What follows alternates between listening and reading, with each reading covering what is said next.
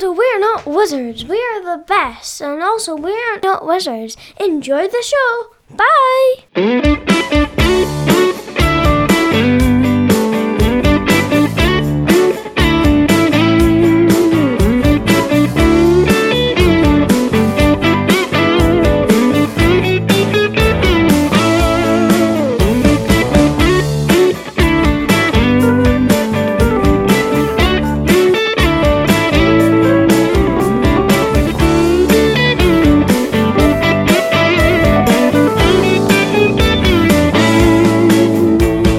Welcome to another episode of We're Not Wizards. My name's Richard. I'll be your host for... It's probably going to be April, to be perfectly honest. Yeah, I'm thinking kind of April.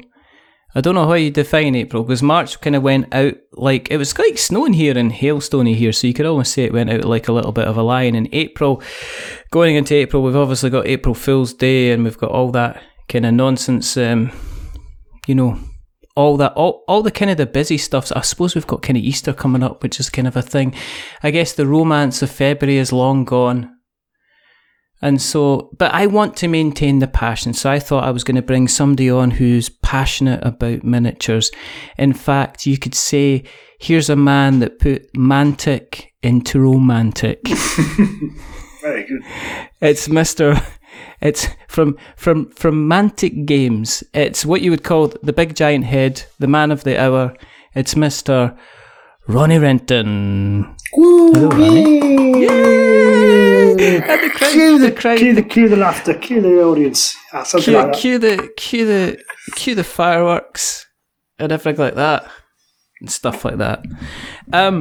First of all, are you well? Yeah, we are good. Yeah, good. Busy. In a nice way. We're busy. Little too busy, but we'll deal with that.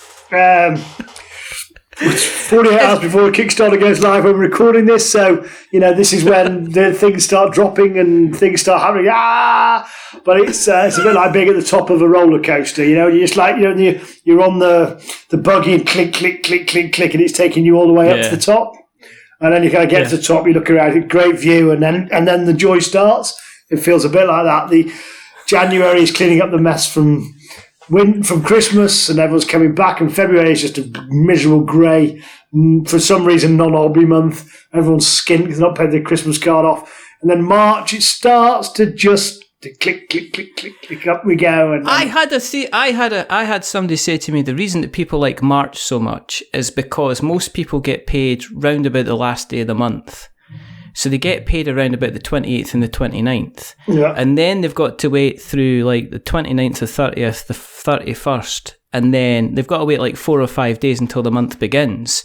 So people basically, they get paid, then they start March, and then it's only roughly another 4 weeks before they get paid. So people are like feeling a bit kind of flash for the cash and stuff like that. Okay. And that's why they kind of let us. And also you get the clocks changing and it gets a little bit warmer. You can go to bed without a vest on if you want. So that's kind of the turn thing. That heating off. I've got the heating on here, actually. Get it off. Get the heating off. Has the thermostat wars finished in your house yet? Are you still kind of fighting between the kind of the 20 degrees? This was the first year where even Kira went, yeah, okay. You know what? Even I've picked up that electricity bills are quite thingy, and I better work out how to do. Because she only had 2 settings on the thermostat, which is like 28 or off. Yes.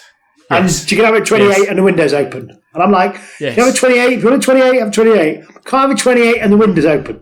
Well, you need to breathe. That's all you do need to breathe. Turn the heating off and then you can breathe all you want. So for those not aware, across the land, and especially in this fine country, or fine collection of countries, it's called the UK, when it gets about to September, October time, is what called the thermostat wars, where regardless of the relationship that anybody is in, there will be one that will constantly be absolutely too warm, and there will be another person who's constantly too cold.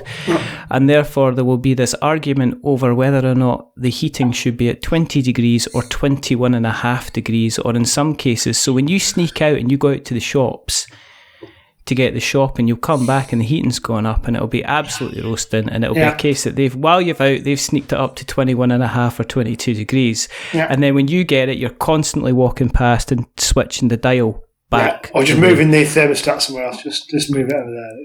And Hive was one of these Hive heating things. That was the best thing ever because people were able to control the heating when they were actually away from the and they're still in the shops. You say, no. No, we're not doing that. 2008 was when Mantic Games kind of first came about. Yeah. And in that time, who knows? Around then, You've probably seen a lot. You've probably kind of seen a lot of changes.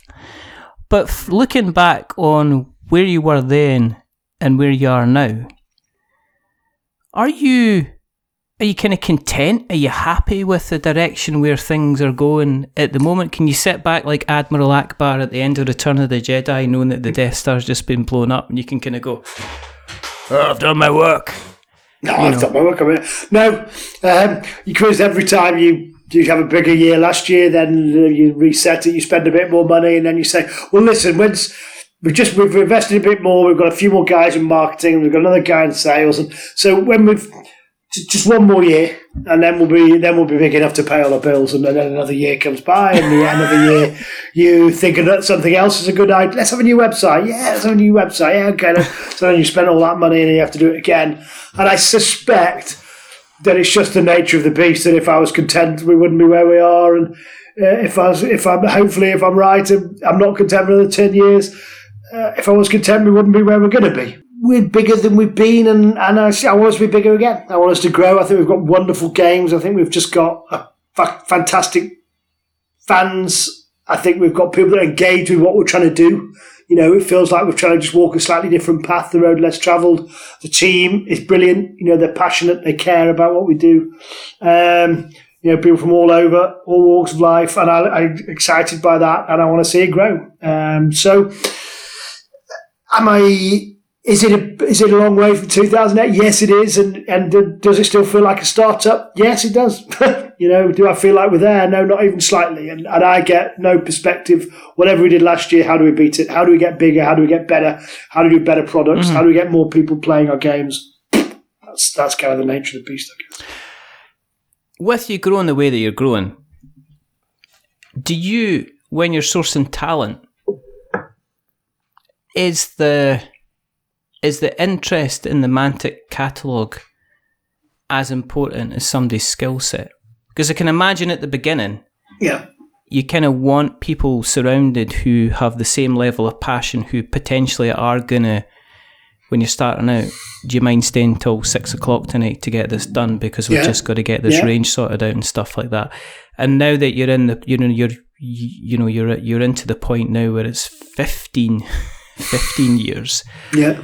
When you're filling these roles and stuff like that, I don't want to say, when you're filling these roles now, is it the case of, yes, learning the product and being passionate about the product is important, but I need somebody who I can give a press release to and make sure that they can hit every single kind of place I want them to hit it? Yeah, I think I certainly think, the first guys we had that worked with us, the first wave of starts, like guys and girls, were that they stayed late. We all stayed late. We worked hard, and that was kind of phase one. And then quite hard for those guys to let go of having kind of like a full view of everything that's going on. And you suddenly have to bring in some more specialists and break it apart. And that's like quite a phase thing that happens. There's certain jobs that I think them being a gamer enthusiast is of no benefit whatsoever, and sometimes it can almost be can almost get in the way because, Sue, who looks after the numbers and tells me whether we've lost money or how much money we've bloody lost this time. And actually, it's important that the numbers are right, and that's what matters, because if we don't have a good, healthy business, we don't have a good, healthy hobby. And if I can't rely that I'm going to go to the bank account and there's going to be money in it, then, it's game over. Game over, man.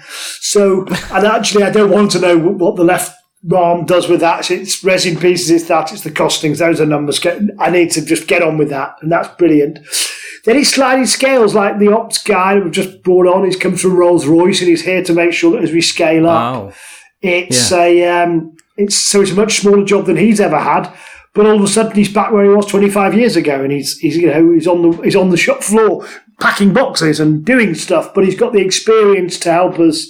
He's numerate, but he's a gamer. He's not a war gamer. He's a kind of board gamer, but he dabbles, so he's got some tuition for it. There's two reasons for that. Firstly, when he looks at a Kickstarter that we're doing, he looks entirely different than I do. Yeah, because I come as a miniature gamer. So what's obvious to me is not as obvious to him, and I think that diversity of views is really useful. We've got younger guys and older guys, and this person and that person, and everyone has a slightly different view, and then you can try and pick it for as many people as possible. Now, when we did Terrain Crate 3, it's unequivocally a WARGAMES sci-fi fantasy scenery set. It's trees, so that appeals to who it appeals to. And if you don't have that kind of super hardcore urge, then it's not very interesting for the casual board gamer. But when we're doing a dungeon crawler that we want to appeal to a really wide audience, to board gamers that want to go into have a dabble with miniature gamers, people who just want to have a good dungeon crawler, people who want to like dungeon crawler, people who play miniature games and want to show their family, friends and kids and nieces and nephews what painting a soldier is, and then putting it on a board game and taking them through a dungeon crawler, then actually having different people looking at it and feeding back to you is really useful. So I think an empathy with what we do, sympathy towards what we do. But do they need to be hardcore war gamers? No, actually, that's sometimes a danger, because we all get into we only talk to hardcore war gamers who've been doing it 30 years. And where's the new blood in that? As a quick aside, when you ran the Hellboy campaign, it was one of the biggest campaigns that you ran. Not as it was almost actually. It was looking at the, and I occasionally do research. People don't believe I do research, but I mean, I do a lot of. I don't do any research. But was there a part of you when Hellboy did so well, and even the role playing game did very well as well? Yep. Was a part of you that went, do we chase kind of other IPs? Because you've got this is what I hear from people that play Mantic, Yeah. I love the games, I love the systems. Yeah. People that hear, they love like, say, the explosive dice mechanic. Yeah. Where if people love that, love that kind of mechanic, and people love the miniatures and everything like that. So when you had the success with something like Hellboy, was there a little bit of you that kind of went, do we look around at something else, or do we keep steering the ship in the direction that we want to go? So those two things are mutually exclusive, Richard. I think we always plan to do licenses. But what we also always planned to do was not 27 licenses with any old tat in any old way. Yeah. What we always decided we were going to do was things that we thought we could have some fun with, things that we thought resonated. So I go to these licensing meetings and chat to people, and I say, listen, if he doesn't have a sword or a dragon or a hand grenade or a big stupid tank, it's probably not for us. There's other people that do those games, but it's not us. If it doesn't have fantasy or sci-fi at its core, or alternative future, if it doesn't have some what-if aspect to it, and it doesn't play into a visual angle, Hellboy, who doesn't want to play a dungeon crawler with Hellboy? And so it's amazing. and it builds up, and Mike's art is so visually strong, and it's just a journey into a fantasy world that's fully sculpted. After 30 years, it's fully rendered, and we get to go and play in it. Wow, who wouldn't want to do that?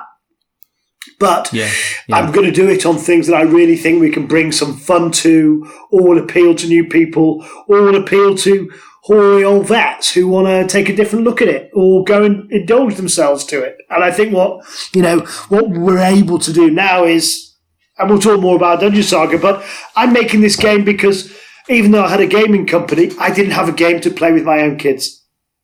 I couldn't share my miniature hobby, and I ended up playing board games because I could get everyone around that.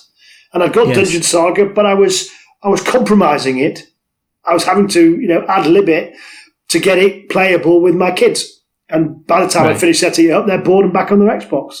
So what I've been able to do with Dungeon Saga is say, I'm going to show you what makes... And they want to roll dice, and they want the heroic moments, they want the giant feats. And that you get that whether you're just getting started or you've played 20 adventures. But you need things that make the game slick and easy so you're not looking at the rulebook all the time. You're not having to refer to this and that because that's boring. So quick, fun setup that gives you exciting, the cinematic moments, that's Mantic. Yeah. I can do that with someone else's IP. I can do it with our own. The joy of our own is I can be creative. In the other one, I can show people what it is we do, and I can bring their IP to life in a different way. In terms of the day-to-day, are you able to step back from the business itself? As in, are you still very, very hands-on, or are you now in the situation where you mentioned you got this ops guy from Rolls-Royce now. So you're now able to kind of sit back and kind of just not kind of get involved and just let people kind of get on with stuff, or do you still like to kind of be involved in it? Well, I like to be involved the way I like to be involved, but we're not quite there yet because we've had a few changes. People changed after the pandemic. People have been with us 5-6 years. A couple changed. We got bigger, so we need to bring some new people in. We also need to bring people in to grow to the next level. I think probably this is a year of transition where we're handing over to a new team, and I think I've got going into this year, into next year, if this team's with us for the next few years, I think we've got a team that can see us double and double again. We'll need more people, but I know that we'll need more people working with me, and I think it only takes a month or two to realise I'm a lunatic, and it's best if you don't let me near anything, except I'm going to be near everything, so let's have a chat about it when we should have a chat. And I think I've got to be more structured and more further ahead in the planning, rather than going, look, that'll be fun, and when we get there, we'll deal with it. I need to say, no, let's deal with it now. Let's get ahead. Because, I've got a studio manager, Matt, that's a director of the company. And I said, do I drive you mad? He says, only when you change things late. He says, if you're talking about it, I know you're talking about it because there's something that's bothering you. Yeah. Tell me early, have the discussion early, and I can turn the ship. But when you land it on me late, then everyone's working till midnight, and it's hard, and it doesn't come out well because it's not thought through, it's not bottomed out. So while we're 24 hours away, 48 hours away from the Kickstarter going live, it's probably live when this is up, but we're here. We've had a run into it. It's been a new team, so we've only had 60 days, but the product's been built. We've tweaked it. As always, when it meets a new audience, you have a little bit of back and forth, but it's going to be going. We're going to run it through the event. We've got more things coming, and it's just going to be a very polished, sophisticated, slick game, and people are going to enjoy playing it, and it's going to come out to Kickstarter. It's going to come out to retail, and I'm hoping that it's 10 years of Dungeon Saga because it's a beautiful, beautiful game. It's a wonderful, fun family time. I'm kind of referring to it as the Monopoly of dungeon crawlers. Don't play Monopoly, crap. This is it. It's 50 quid. You've got your minis, you've got your things.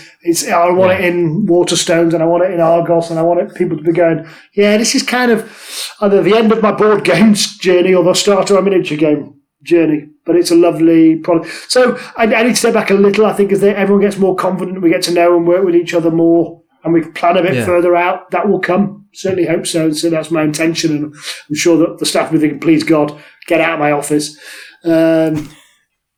No, I think one of the interesting things about the pandemic, and I don't know if it probably did change the way that you guys would have worked as well, but I think my director, he was very good at realising, he was like, actually, you're not just here for the money. You want to get the job done and do a good job and stuff like that. So did the pandemic kind of change the dynamic? Do you still have? Is everyone back in the office now? Are some people still remote? No, actually, we still definitely we have guys who work in America, so they're never in the office. And actually, interestingly, I think I always knew people wanted to do well, and well for Mantic, and that was why I never was that bothered about that. In some ways, the pandemic, because all of a sudden, instead of me being able to plan a year and then, chunk through and get on to the next year in my timing and everything else, all of a sudden, What are we releasing next month? It's not here. It's not been made. There's been no staffing for 3 months. Okay, you know what? We're having a Walking Dead sale. We have that here. People at Pandemic. It's a game that anyone can learn and play. Let's put the rules up. Let's have a promotion on that. That's what we're going to do. And suddenly our release schedule went out the window.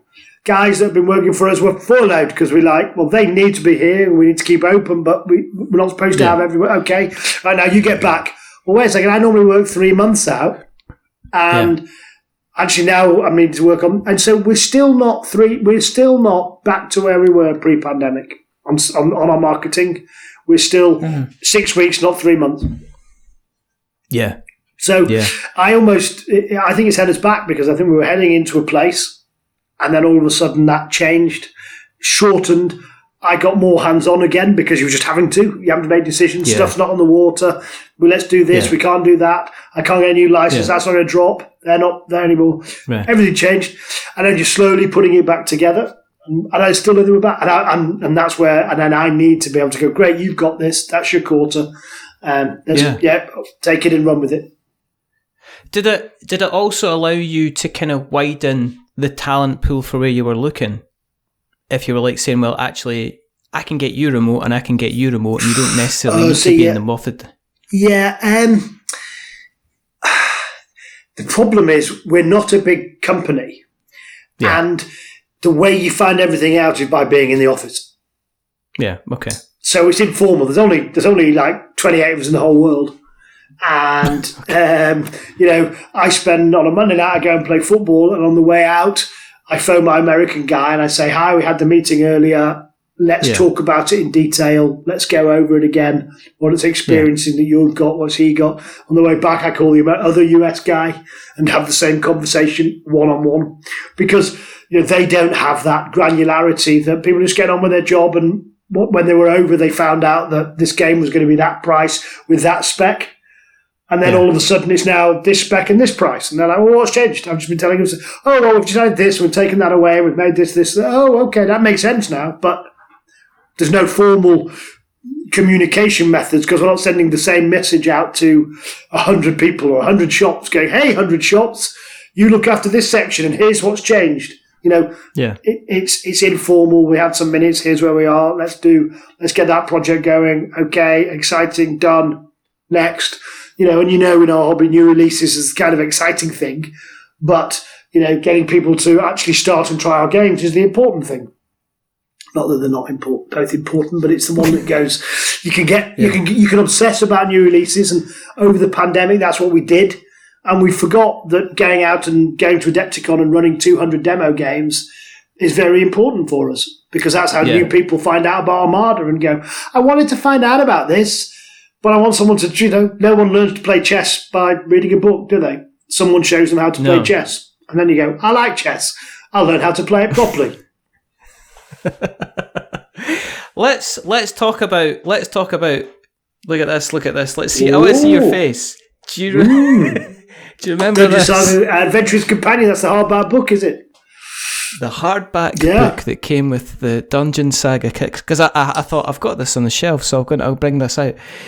Let's talk about Dungeon Saga. Look at his little face. His little cup's all filled with joy. Look at that smile. There we go. You can't see his face on radio. No, I'm not smiling. For the audience, I've held up a copy of the hardback copy of the Dungeon Saga Adventurer's Companion that came with the Dungeon Saga Kickstarter. Twice, I think, actually. Yes, because I think we printed all wrong the first time with XXX for all the numbers and for the page numbers. Yeah, I remember that. Actually, we should have just left it. I think we could have just look, here's the answers. Go colour them in yourself. I think we overdid it. Exactly. We spent a fortune getting things wrong in those days. I think nowadays I'd be like, you know what? Let's answer the characters and Kickstarter. But actually, we just don't make those mistakes anymore. Go online, you can find something called an errata on BGG. Exactly. Just stick it in your book, here's your pages. But there we go. In those days, we were too damn enthusiastic and lunatic, and we were, we were making these up during the campaigns. We were like, yeah, that'd be cool. Let's do that. Yay! All right, we need to do that now. So with Dungeon Saga Origins, let's talk about that. Yeah. Okay. First of all, and when you're questioning the existence of anything at all, the first question is obviously why. Yeah. Why go back after this time Yeah. to revisit kind of the Dungeon Saga kind of universe, I would guess? Yeah, well, two reasons for this. I think, firstly, we never left it. The problem was it had aged. So we've reprinted Dungeon Saga 10 times, 12 times. It's been in French, it's been in German, it's been in Spanish. We loved it. But in the older days, kind of people forgave you for a bit of bendy plastics, and for rule books with no page numbers in them and things like that. And we corrected a few of those things, but we always wanted to add more adventures and play this game more. And if you go back and look in 2009, we had the Dwarf King's Quest, and then Dungeon Saga came out. Yeah. Dungeon Saga Dwarf King's Quest. The first one was hard plastic. It was just a little 400 print run game. Then we did this one, and so it came for the last few years where. And we probably would have done it sooner had it not been for the pandemic, but the pandemic meant everything else changed, and so it just shuffled along and everything kind of just got delayed a year. But we always wanted to do it, but I could not in any longer conscience reprint Dungeon Saga anymore. Because I just don't think the quality of the product we were doing was right. I think the way we could write the rules slicker, easier to understand. We could configure it so the plastics were just, look at The Walking Dead, look at the Hellboy plastics. They're knockout. They're absolutely brilliant. The Hellboy stuff, we did them in resin, and sometimes we thought, why have we done this in resin? Because you could paint this up and it looks amazing. It's got all the detail. Yeah. It's all there. Because we learned how to sculpt digitally. We'd learn how to put them in a position so that the tooling lines, you'll never see them. The mold lines are hidden. There's so much tech that goes into making those. And we're a miniatures company, so the miniatures need to be good. So I absolutely want and love dungeon crawlers, and we're never going to go away from this, and we're going to keep doing more of them. And we will give you the Adventurer's Companion for Dungeon Saga Origins at some point. I don't know, it'll be another Kickstarter, or it'll be this, or a release that says, here's how you level up. Here's how you build a character. Here's how you take them through adventures. But I couldn't do any of that stuff with the slightly flawed rough diamond that we had with Dungeon Saga. So what I've got to do is go, that was this. We loved it. It was brilliant. But actually, we need to rebuild this house from the ground up, starting on concrete. And the concrete has to be, look at the rules, look at the components, and make sure every single one of them is 10 out of 10. Or in some cases, 11 out of 10. And was there any kind of precious babies that you had to throw out? Yeah, with all the time. Bathwater. Sure, all the time. Yeah, I mean, this is the interesting thing. I really like this. I'll give you an example. I think before we go on, the second thing why I did it was I'd been through the pandemic. I wanted to play book. So when I started playing with toy soldiers, when I first started playing, I was like 5 years old, and I used to set them up, pow, pow, and I never stopped. Yeah. The imagination was what it was for me. And I started with Napoleonics. As soon as I could find out the WARGAMES Club, I went and started playing Napoleonics. Then I went on to World War II, and then I discovered Citadel Miniatures, and bang, that was it. I had a pre-order in for the first Warhammer before Warhammer was released. I had a pre-order for it. It arrived on my doorstep the day it was released. So I've been in this hobby forever, and I've always played it like, hey, I'm one of the young guys, and this is a new emerging hobby. And then I look around and realise I've got some 12-year-old kids, and I haven't got a game I can play with them. Yeah. And when I set up Dungeon Saga, it took me half an hour to set it up. And what they want is cinematic moments. What they want is the barbarian coming swinging his axe. And I hadn't got that game. And that's kind of embarrassing when you've got a gaming company and your whole point is to be inclusive and to open it up as wide as possible. And in the pandemic, I had a game I could play with them. Now, as Rafe got a bit older, he started playing Walking Dead with me, and he played Dead Zone with me because he had that gene. But in that board game space, we ended up playing Ticket to Ride in the pandemic because we didn't have that game that people could approach, pop out the box and play. So the second thing was I really wanted to put that wrong right. I wanted to make sure that if you are a bit of a war gamer and you want to show someone why painting a soldier and rolling some dice is good fun, they're not going to do it with 40k and they're not going to do it with the Kings of War. They're not even going to do it with Dead Zone. Yeah. You need something that is a lovely crossover, one foot in both camps, that's just a joy to be taken at face value. Pop these things out. I can move them. I can roll. What's in the treasure chest? Does that help me in the next fight? Decision-making, cinematic moments that are all on the card and unravel, the best of a card game. but the miniatures, the terrain gives you a visuality that you don't get. You have to abstract that with Ticket to Ride. You know, the trains are not what you're seeing, whereas this is, I'm a dwarf, there's a zombie, I'm an elf ranger, I'm going to shoot it, I'm going to come over and hit it. We're working collaboratively to play against this. So those are the two reasons that were why we had to do it. One, we're going to have a dungeon crawler and a sci-fi dungeon crawler and a Hellboy dungeon crawler because we love dungeon crawlers. And actually, I wanted to make the game that everybody can play, whether you're a wargamer coming backwards or going deeper into where we're going or just want a fun evening. One of the things I've noticed kind of, and I spoke about this I think in the last episode with Justin, was that there seems to be a big push for having really, really big kind of games now. Yeah. I've got, Frosthaven's down here. Yeah, I've got... It's huge. Yeah. I'm not sure when I'm going to get it to the table. I'm going to play about with it and muck about with it and stuff like that. But it's kind of like, it's like cutting the grass for the first time that year. Yeah. I know I've got to do it eventually. Yeah. I know it's going to be an awful lot of hard work. Yeah. I know once it's done, it's going to probably look amazing. But it's kind of like that first. It's kind of like that first kind of step, isn't it? With there being things like Gloomhaven and Frosthaven and Oathsworn and stuff like that, was there any part of you that kind of like said, did you fight against kind of making the Dungeon Saga's origin system a little bit more complicated, or were you did you head it on rails and just say, we want to do this? When I did the first one, the book that you held up there was the book I know we needed to make but didn't want to make. And I wanted to call it Abandon Hope, All Ye Who Enter Here. Because, and the reason is that I've sat there in a room where people have gone, I've played scenario 1 of Dungeon Saga, like in the old Dwarf King's Quest, 20 times. Because that one scenario plays differently every single time we played it. Yes. And so then what you do is you do exactly what you said, which is you give in to the urge of going, can we go deeper? You go, yeah, we write it. Yeah. But because we were writing on the hoof, it wasn't built that way. So here's the DNA of where we're built, and then we built these things on top of it, but you're building it on sandstone. Your previous question was there any sacred cows? And you went, yeah, I loved the pile of bones. If you ate a skeleton but not enough to kill it, pile of bones. Yes. And then they take it out. I said, oh, it's so characterful. I said, yeah, but all it does is slow the game down. Yes.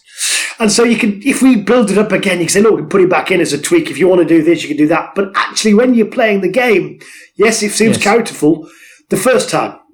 The 10th time it happens, and then that guy pops up, but he can't attack you because he just rebuilt, so you're just there fighting a fight that you've already won. Yes. Or leave him up, you haven't hit him hard enough to kill him, you've knocked his arm off, it's all right, he's going to hit you back. So think about what you're going to do. So that was that gameplay and that slickness. But what we've done is, have we taken anything out? No. What we've done is we've made the everything better. And by making it better, by taking out the things that slow the game down, why do you need to bash through doors? Okay, you might do it once at the end of a big adventure when the clock's running, but every door you should have to bash in. So it's rolling a dice that's for what? There's no jeopardy to it. So it's just taking up time. Yeah. Okay, get rid of that. Let's put something behind the door that when you open it, it's going to shoot you in the face.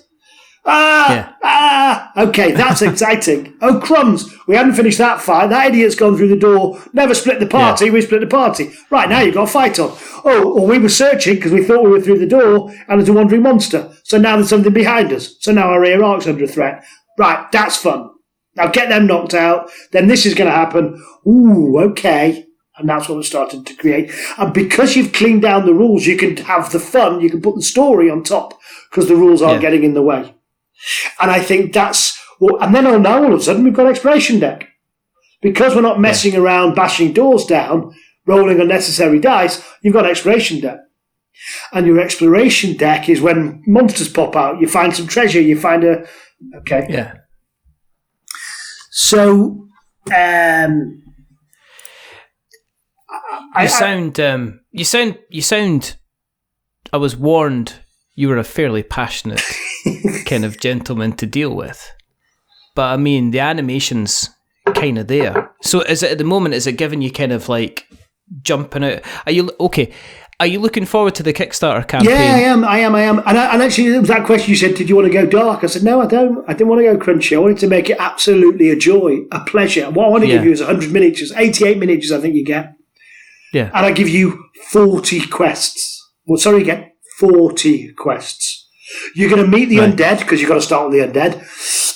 Here they are resculpted. Here's the zombie troll. Here's the kind of old classics, the Revenants, the zombies. Because why as well? When it's a retail game, people can pick this up and go, well, I know what skeleton is. I know what skeleton archer is. I know what zombie is. I've seen a zombie troll in Lord of the Rings 20 years ago. Oh, you know what, kids? Should we do this? Hey, I could take this and play with my nieces and nephews. Okay, I can tackle this. This is I get. After the undead, you get the goblins, because, hey, how can you not do goblins next? You know, they've got huge weapons. There's a little bit of humour there. They're at the other end of the scale from the undead, the darkness, but they're green. Here we go. What great fun. And then, okay, now abyssal dwarves. Ooh, baddie dwarves. So we picked dwarves. They're abyssal dwarves now. They're a little bit mantic. They're a bit panithor. But everyone still knows they're dwarves and they're evil. And then there's elves. Bad. Okay, Twilight Kin. So now we're introducing you a little bit into panithor. We're introducing you a little bit into those. And those are, in each scenarios, 1 to 10 undead. The second chapter, if you like, is the goblins. Then your third and fourth, you can play whichever way you want. You know, because they're equally tough. You have choices about which equipment you take. And then we've got some big finales that will be unveiled in the Kickstarter. But here's a wonderful big box of joy that it's going to be as big and as beautiful, well, more beautiful, obviously, because the minis will be much better than Gloomhaven. But I think it's going to be the 5th Mo of the year, and you're just skimming it off, and you're just going to go, Tuesday, who wants to play? Who wants to play? And that's what we're going for. We've purposely gone, you're just going to want to keep playing this. You don't change chess every time you play it. You don't change backgammon. Yeah. The joy of it is I know the rules. It's my opponent, and it's my dice, and it's my decisions. There you go. I've got your 40 adventures. I've got you nearly 100 miniatures. You're going to make different monsters. You're going to make different decisions. You're going to have different equipment. You're going to go in a different order. You're going to play it with different people. And every single one of these experiences will be unique, and it will be memorable, and it will be fun. Not unless you die. How are you handling stretch goals? Because one of the things, if you want to irk me in a Kickstarter campaign, is to almost say, right, here's your cup, right? Your coffee's a stretch goal. Your milk's a stretch goal. Guess what? The sugar's a stretch goal. But the spoon and the hot water, they're an add-on. So was your approach to this campaign, how are there going to be kind of the add-on things that people can buy? Is there going to be, are you looking at lots of stretch goals? Are you just saying, look, here's a box of fun? So we're going to treat you like we've never done this before, and if you don't give me more money, I'm not going to unlock this thing. No, I'm not. I'm going to treat you like a grown-up, and I'm going to say, in this box is a core game that would normally sell for, let's say, 50, 60 quid. And then 3 more chapters, 3 more full and complete expansions with the tile card, with the minis, with all the things you need, and 10 more quests, you know, and all the writing that goes in it. And from day one, you're going to get all of that. And for that, I'm going to give it to you at less than 50% discount, you know, more than 50% discount in this box. And it's going to run for 16 days, and each day we're just going to show you something new that we're going to add to your box. Whether we've got 1 backer, 1,000 backers, or 10,000 backers, I'm just going to put it in the box. And every day I'm going to give you cooler, more exciting, fun things. And then, so if you like it on day 1, you're going to like it 16 bits more on day 2. Yeah. But I'm going to say, if you've got your coffee cup and you think the coffee cup and the spoon and the hot water are worth it, yes, you're probably not going to have coffee, but I'm going to give you 4 different types of sugar, and you can put whichever one you want in, but I'm going to give you them all, you know? And if you want a swizzle stick, that's going in. You can pick if you put the swizzle stick in or not. If you don't want to play with these 4 heroes, you can play with those 6 other ones. Marshmallows? Yeah, definitely. Definitely go down the marshmallows, a little bit of whipped cream. Boom, there you are. Whichever way you want to go with it. So, and then we do have some very here's how we're dealing add-ons. Very interesting. Yeah. So in that game, you've got everything you need. All you've got, I'm going to add on. Mm-hmm. if you backed the first Kickstarter, you might have a load of plastic terrain, which means you can upgrade your car pieces to that plastic terrain. So you don't have to give me any more money for that. Yeah. We do have a GM screen, a little dice mat, and a little tidy up sheet, which is like a neoprene mat where you can put your throwaway cards and everything else. So they're nice to have. You don't need them. And there's the terrain for all of the extra scenarios. So you can make your whole gaming table 3D. And we've given you that, again, at 40% of the normal retail price because I can just put it in a box and ship it straight to you. But you don't need any of that. So that's if you want to add it on, you can. But if you don't have to because you don't need any of it. It's only for fun and what you want it for. And can you get that stuff later on then? Are you planning to have, like, because you're already doing your terrain crates anyway? Yes, all the terrain crates. Correct. All of that obviously is in the terrain crate range. And, and if you think, well, I've got all the terrain, but I do want the GM screen, I think that'd look cool and it'll just give me somewhere to keep all my notes, it's a tenner. That's it. Boom. Done. So, price point, how much is it going to be to actually get yourself involved in this Dungeon Saga journey? Well, you're going to have to go to the Kickstarter page on Thursday at 3 o'clock and find out. But I think you'll be surprised. I hope pleasantly. Oh, he's not. We're not getting the. Oh, he's not getting the price. You're going to have to go and find out. I think I really do. I couldn't have been any more keen. We're covering the VAT. There'll be a little shipping extra in the Avalons, which we'll do when we finally weigh it, but it won't be a lot of money. I want people to play this game. I really want it to just be an absolute slam dunk. I need some help with the tooling. We're tooling 88 minis, and I want a print run because if I do a retail set, I know I'm going to sell X thousand of them and I can go to my distributors and I can go, here you are. But I want the video and I want the magic and I need some help because I'm printing a big box and I need a few people to get behind me and do it. But after that, all I need is the help to get it to market. And I'm absolutely committed to it. So I very much hope that when you go there, you go, bloody hell. That is very reasonable. That is kind of the Mantic on steroids of good value for money. Yeah, I'm in. I want you to be blown away by the miniatures. I want you to think about 48 games. I think, who am I going to play it with? And we're going to try and have it delivered to you in December this year. See, I believed everything that you've said. So you still can believe me because I'm going to try and have it delivered to you by December this year. But I can't promise it because I said to my guys that if I could wave a magic wand and promise it, they said, well, we'll do it. We would 100%. If you can wave a magic wand, I said, so I'm going to promise. We're going to do everything we can. There's certain things that just aren't in our control. They say they've got 6 weeks tooling. The day we go live, the day we hit the funding goal, I'm going to switch the tooling on. All the models are over there, the sculpts are there, the tooling designs are laid out. We go, and we've got a timeline, and I'll put it up as a blog sometime next week saying these are the things, these are the gateways, and this is what we're going to keep you updated with. But I'm going to do everything in my power to get this so you can be playing on Boxing Day. And if I can do it, we're going to do it. Can you say the word August for me? August. See, what I'm going to do now is I'm going to edit that. To say it's going to be with you by August. It's going to be with you by August. August. Under the August tree. Under the August tree. And do you mean August 2024? I'll say that, August 24. August 24. I'm not going to do that. Stepping aside from Dungeon Saga Origins for a little bit. Because one of the other things, and this is just a quick aside, Armada. Oh, yeah. What can you tell me about Armada?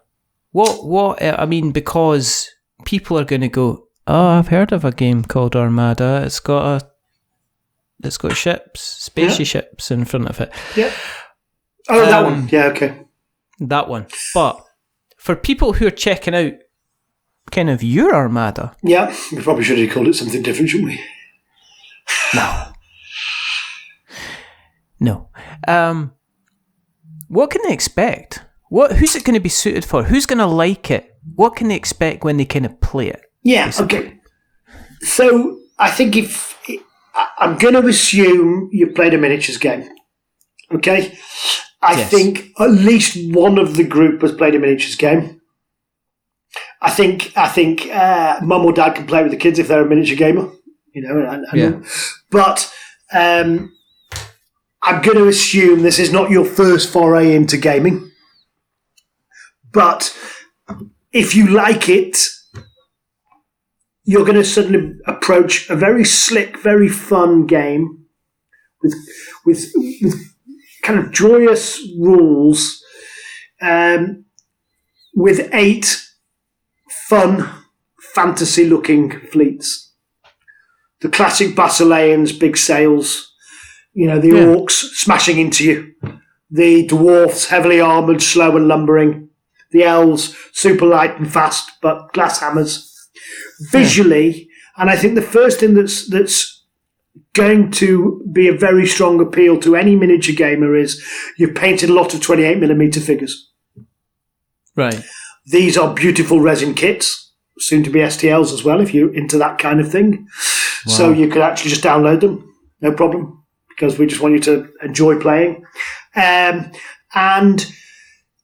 you're going to paint something different. And you're going to enjoy painting something different. Even if you don't spend the rest of your life playing this game, on your cabinet that you're going to have your first army and your second army, you're going to have your 3 or 4 skirmish squads from your 3 or 4 games, your World War II, and then suddenly you're going to have a fleet, a fantasy naval fleet, and you're going to enjoy painting it. You're going to love it. It's going to challenge you. How do I do sails? How to put these details out? Mm-hmm. So I think there's a visual aspect that is wonderful. And then if you do actually go to a gaming table, and you will because it's a lovely game, you're playing on a big, bright blue board. And there's 2 or 3 little bits of scenery dotted around. And no matter what, whenever I play it, no matter how small the scenery is, no matter how benign the weather conditions, I still manage to hit the island. So I don't know how I do it, but I always do it. I always think, turn left here. Oh, bollocks, I meant right. Okay, right, there we are. So... because what you're trying to do is position yourself to drive your boat through the middle of their fleet and fire your cannons at the side of their ships, and then carry on sailing, waving 2 fingers up and go, ha, ha, ha, ha, ha, I got you. And when you get that moment, it's devastating because that's a broadside, and if you get lucky, you fire both broadsides either side at speed, and then you go past them, and then they're facing the wrong way, and they're in big trouble, and you're not. However, it does seem that everything that can conspire to make that not happen, that's what happens. One thing I forgot to ask is kind of what's the kind of entry level price for Armada? For Armada, so I think there's a 2-player set, and I think that comes in normally at about 85 quid, but right now there's 25% off. Right. So you're going to get 2, a good chunk of 2 fleets. You're going to get the Orcs and the Basileans. You're going to get a fold-out paper map. You're going to get the dice. They're all D10s. You're going to get all the cards you need for all the boats that are in there. You're going to get a rule book. You're going to get all the counters. You're going to get all the islands you need and everything you need. So you could literally spend that much, 40-odd quid each, not even 35 between you and your mate, and you are playing. You're playing the real thing. It was kind of crazy because we gave too many, because normally those core components are in plastic, but we did it during the lockdown, so we couldn't put anything in plastic because we couldn't get anything out of China. Yeah. So we put them in and we said, look, you know what? Just get everybody into it and we'll go from there. So there's that. That said, you can just buy the rule book and take a subscription to our STL that's about to come, and you could download all the boats and start printing them. So, the digital rule book, and we've got a set that has a big rubber mat, the rule book, the counters, and something else, so everything you need. And I think that's 30 quid. So if you print the boats, you play for 30 quid, plus, a little bit of subscription money for a couple of months.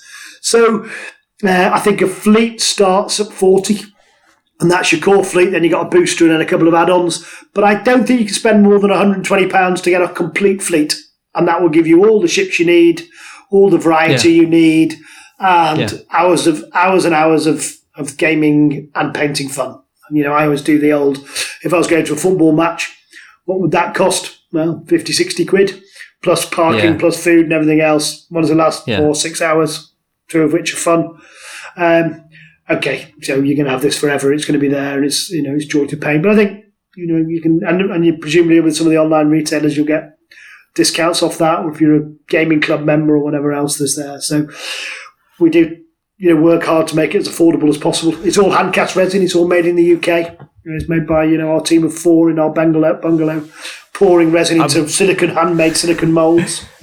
So I'm gonna say, if you're anywhere near where I live, there's a shop called Accent Gaming in Dunfermline Town. Oh yes, the guys absolutely. had the shop. Yeah, the guys had the shop for probably about 6 to 8 months now. Yeah.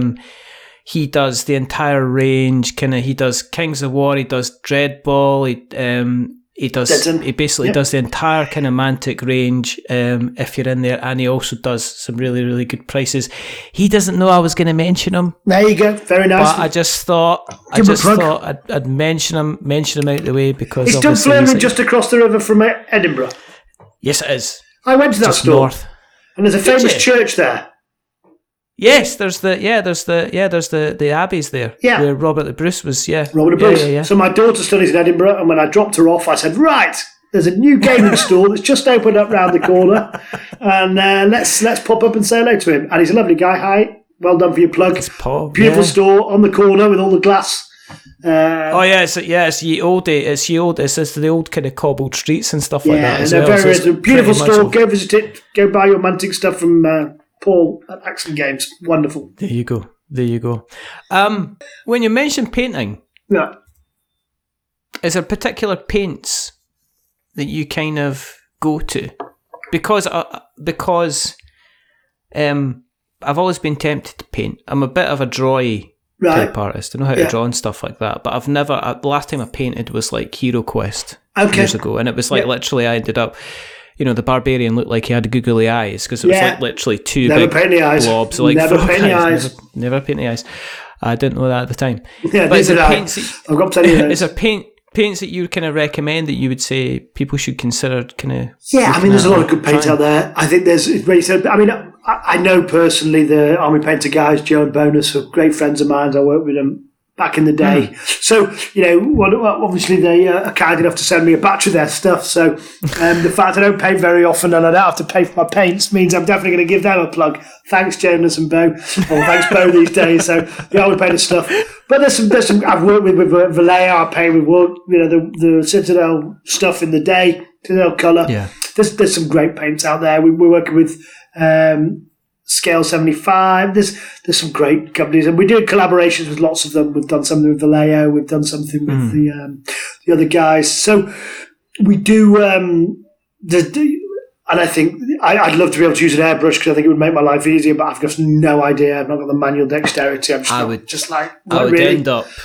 would end up looking like I've put on blusher. Yeah, I would too. And also, I would have smashed something, and there would be paint on the walls. So it's just a very life-shortening experience if I go anywhere near an airbrush. If people have listened along today and said, right, this all sounds fantastic. Yeah. Where can we find you on the internet webs?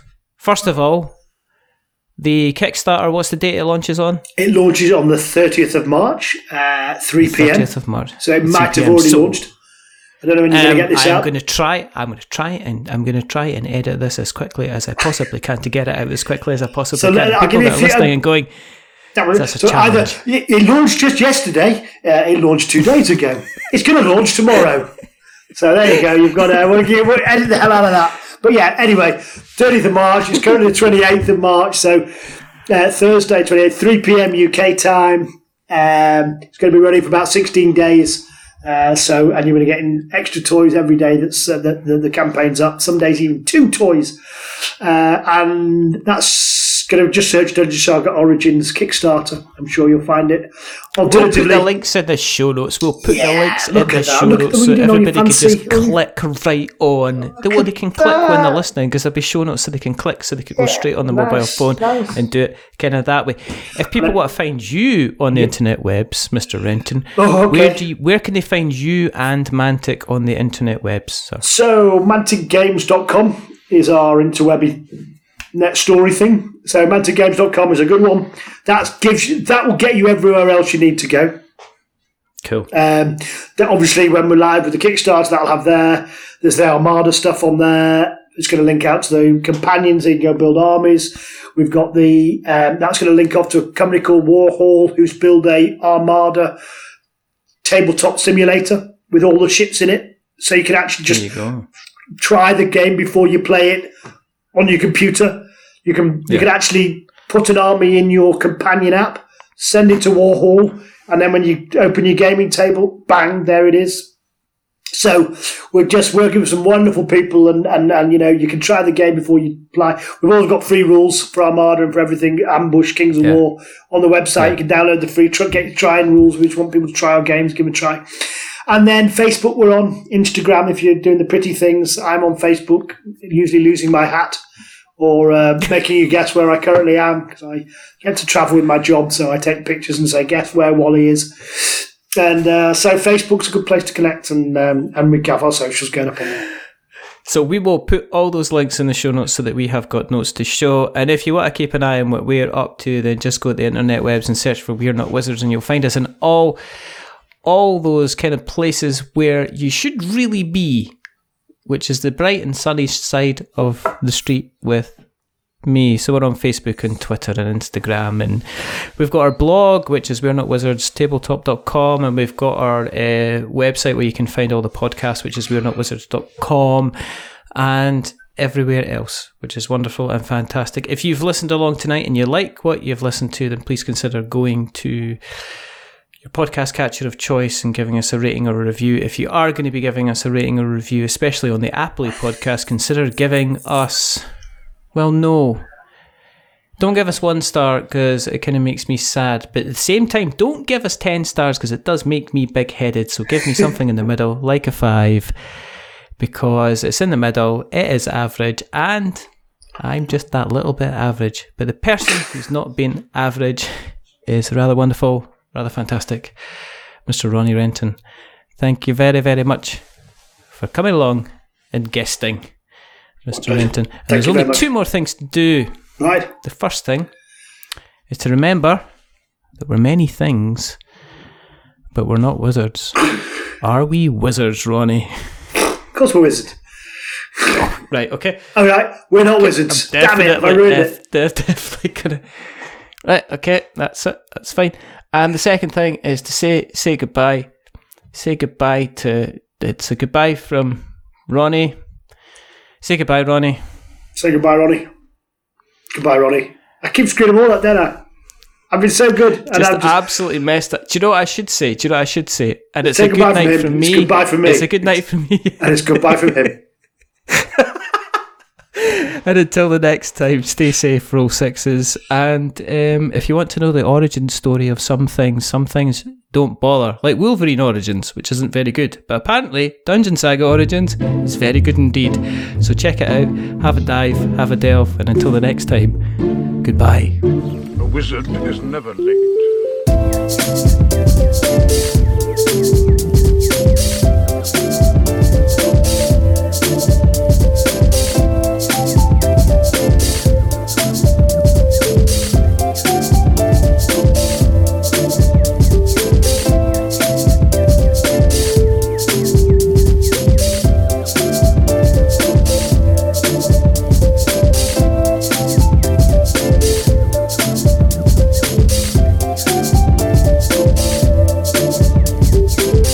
Nor is he early.